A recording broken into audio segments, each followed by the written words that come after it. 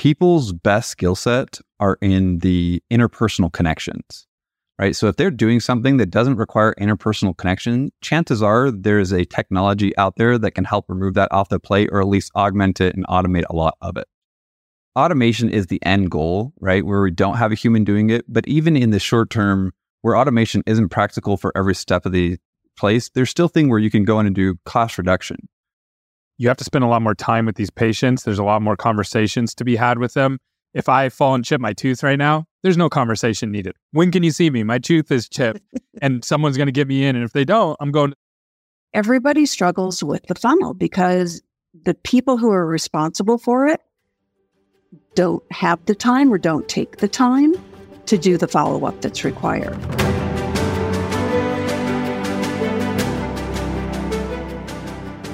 Welcome back to this special edition of the Full Arch Advantage podcast. I'm your host, Gary Bird. I'm the founder of SMC National, where we help you create, convert, and close more full arch cases so you can grow the way that you want. And today, this special series is really going to help you grow because we have a special guest who is going to be working with us with several of our other guests, and her name is Margaret. Margaret is the founder and chief advisor of i3 Ignite and is an implant marketing and operational genius. She actually was the former Clear Choice COO for many, many years, and she helped them scale from the ground up. So this is going to be a set of shows that are really going to help you and your practices grow around full arch. So you're going to want to stay tuned.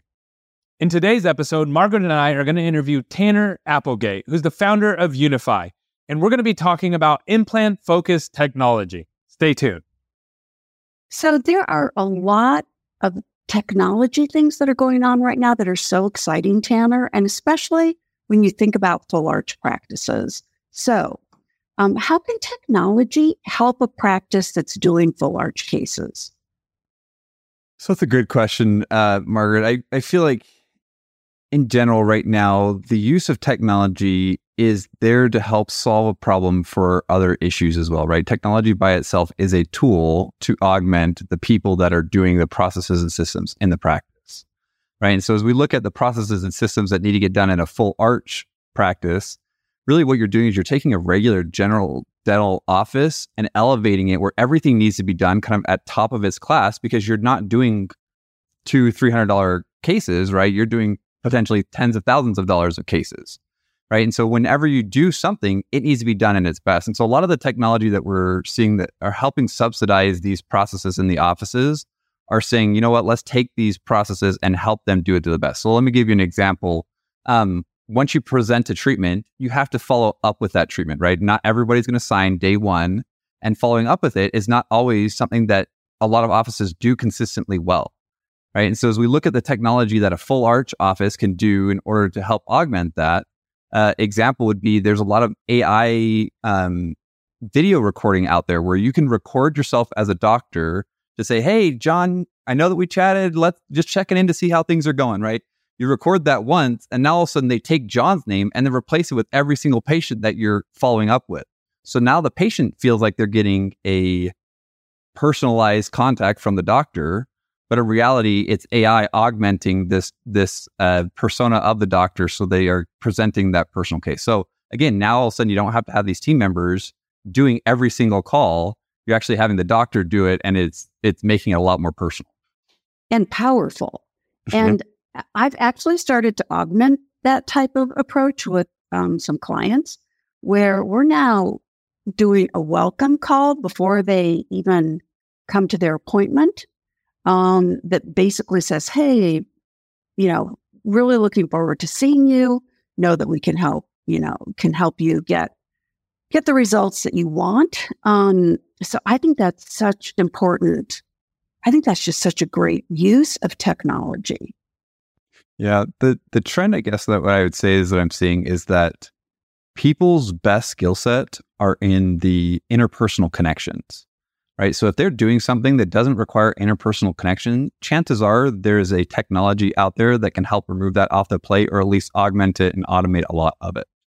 Right. And so, yes, I mean, when you're out there doing those personal connections and touches, as long as you don't have, as long as you do have to do that personal connection, then don't put in the technology necessarily in there. But if you can remove that personal connection piece of it, there's technology out there to support that. Hey, I got something crazy to share with you, and I'm going to get you right back to the show, I promise. So we have an event called AlignerCon coming up next year. And this month, we're giving away a buy one, get one free.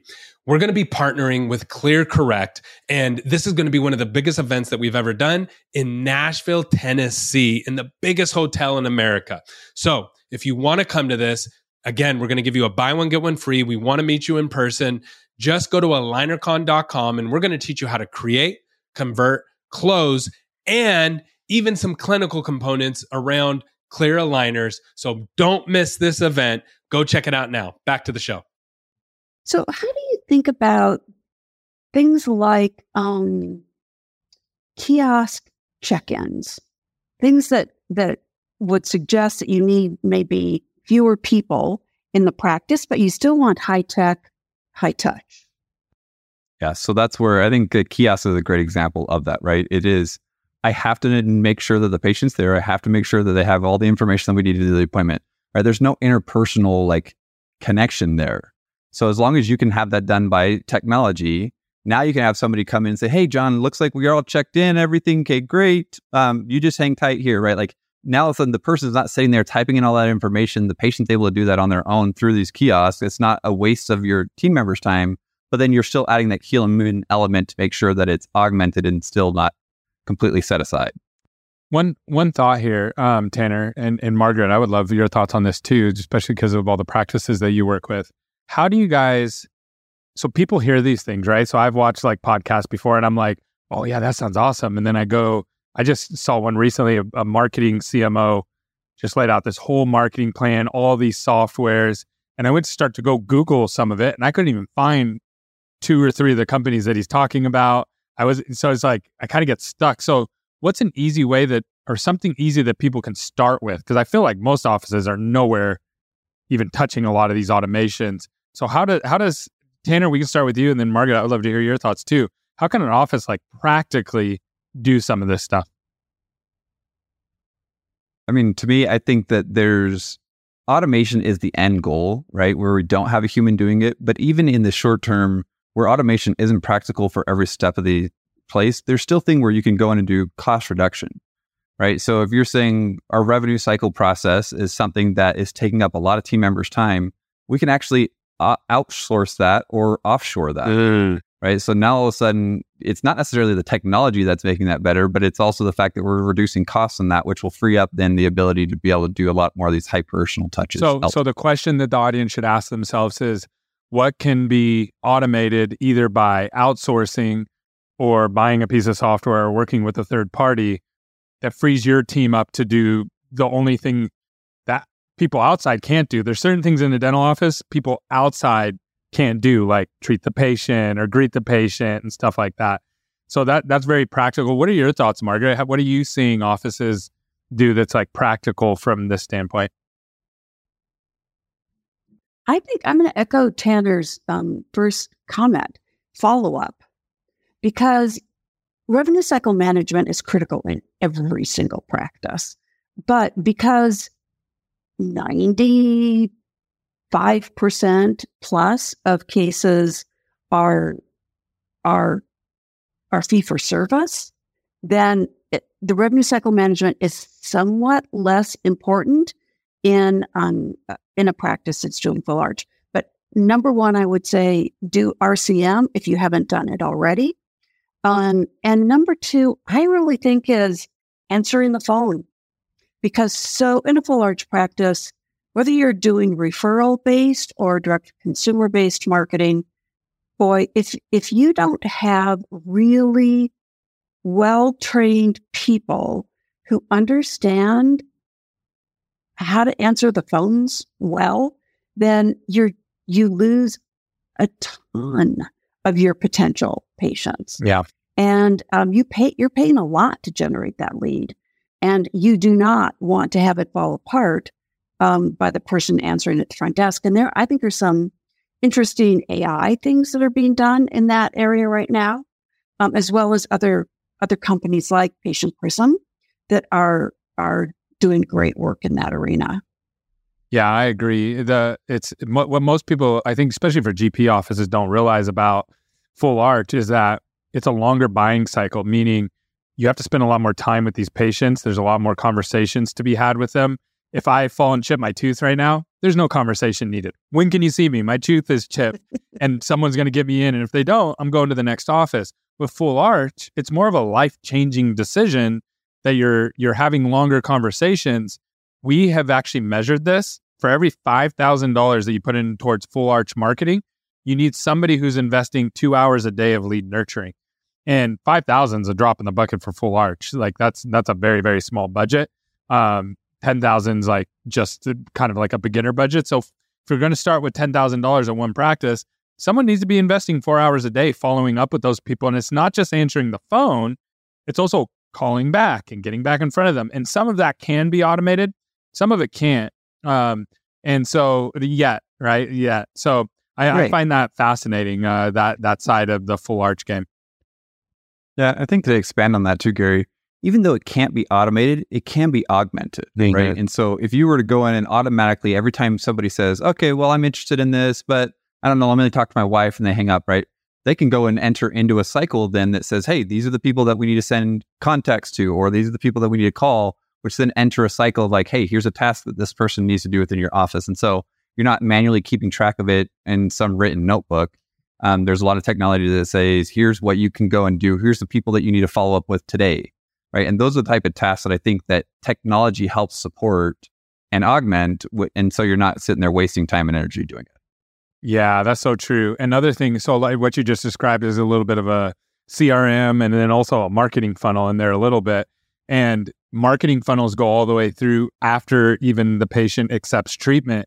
And one thing, so a lot of times people are like, well, how do I build a funnel? Like, where do I get that content from? I think putting yourself in other people's funnels. So I go out to all these bigger DSOs that do a lot of marketing, and I just put my email in, put my phone number in, and they text me, they call me, they email me. We have Margaret here too. I know when you worked in doing full arch, Margaret, you guys did a ton of marketing. Do you have any thoughts around that side of it? Like how to, I know it's changed. It changes every year, right? So it's changed so much, but what are your thoughts on that side of it, like the funnels and things like that? So I still have a ton of implant center clients, a ton. And some of them are startups and some of them are well established. But everybody struggles with the funnel because the people who are responsible for it don't have the time or don't take the time to do the follow-up that's required. And I think there are some of these tools that are very powerful for getting through that roadblock in the practice, because follow-up is absolutely critical. The other thing I would say is there's some, and you, Gary, can speak to this, there are really interesting things happening at that intersection of technology and lead generation, geofencing, right? This may be a little sophisticated for some folk out there, but geofencing is super, I think, applicable to full arch, and something that is totally technology based. Yeah. So let me give the audience like an example of that. So put a little flesh on it. So let's say you have you're down the street from Clear Choice, and Clear Choice is spending all this money on marketing out there, right? But they only close, I don't know what percentage. I've heard different percentage, but let's just make up a percentage. Let's say they're closing 30%. That means 70% of the people are walking out of that building without treatment. So you can actually draw a circle around their office and run ads to people who've traveled through that area and get those people to see your practice now and get an opportunity at them. Now, this all might be changing because of new HIPAA laws, and we'll see about that and how that goes. But as of right now, you can still do that. Any thoughts on that, Tanner, about how not to go to jail doing that? No, man. Marketing is your world. All I can say is I build technology and I implement technology around this, and all I hope is that the technology is not going to throw me in jail. So you make sure that happens when you're building the technology. So how do we think about integration. Integration is always such a challenge. How do we think about integration?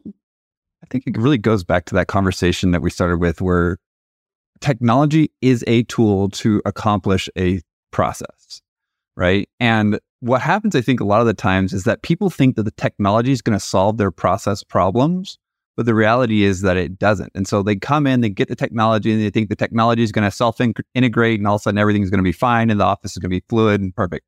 But the reality is you probably got a process problem there. And so really, if you've got a process problem, you got to go in and fix the process first, and then implement the technology in order to augment that process, right? And so really, implementation is a people problem, where it is a process. Like, you got to define the process and work with the people in order to follow this process, and then the tools can help augment what you've already defined. So what are your tips, Tanner, for how to do that better? How to kind of get people to that point? One place to start that I recommend anybody that's trying to figure out this, you always hear the recommendations of like, just write an SOP and everyone will follow the SOP magically in your Google Docs, right? Like, no, that doesn't work. We've all tried, right? My recommendation is that I actually start with a process flow, right? So if you get a process map out there and you say, okay, here's the starting point, and here are all the steps that our office is going to follow, right? Okay, if this happens, then it branches, et cetera. And there's a lot of education on the line for like how to do process diagramming and such.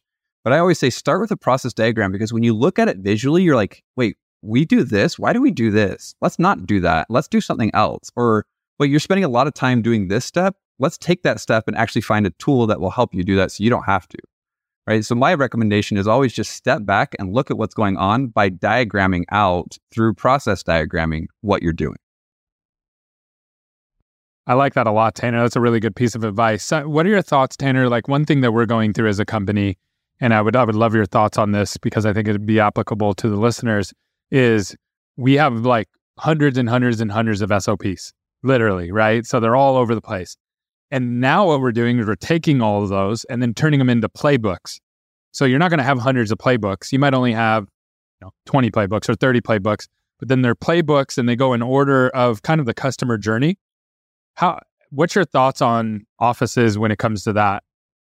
Hey, sorry to interrupt the show, but this is a segment that I think is going to bring a lot of value to you, and it's under in 2 minutes. It's really, really fast. It's called Ask Gary. People have been emailing in their questions to askgary@smcnational.com. And what we do is we just try to quickly answer your questions so you can grow the way that you want. And today's question came from Peter, and he asked, what metrics do I actually want to track when it comes to marketing? Now, in marketing, there's infinite amount of stats. You can track everything and anything now, and there's so many things to track. But from a high level, what you really want to know is this. What is your cost to acquire a new patient walking through your door? How much does that cost you? Is it $100? Is it $200, $300, $500, $1,000? You want to figure that out. And you don't want to know how much it is. You don't want to include your patient referrals into that number. So you should only be looking at the patients that were generated from marketing that are coming into your office. How much did you spend to get those people to come in? Don't count your patient referrals. Don't count your doctor referrals into that. Then from there, you want to look at what is your cost to generate a new patient lead. Those are two different things. A lead is not a patient, and a patient is not a lead. So how much is it for a qualified lead? People who are reaching out to your office that are actually new patients and are qualified, that you could have, if you could have got them in, they would have been a great patient. How much does it cost you to make that phone ring or to get them to schedule online? Those are the two main numbers that you have to know. If you don't know these numbers and you're doing marketing, you are guessing. And it makes it really hard to actually make decisions of should we do more, should we do less? The other thing to call out is that those two numbers are not just marketing numbers. They also are operational numbers. They help us see how operations is performing as well as how marketing is performing. And then it allows you to get better and work together to improve those numbers. So I hope that helps. Back to the show. To me, your playbook is a sequence of SOPs, right? Not necessarily in chronological order, but it depends on different variables, what's going on in the process.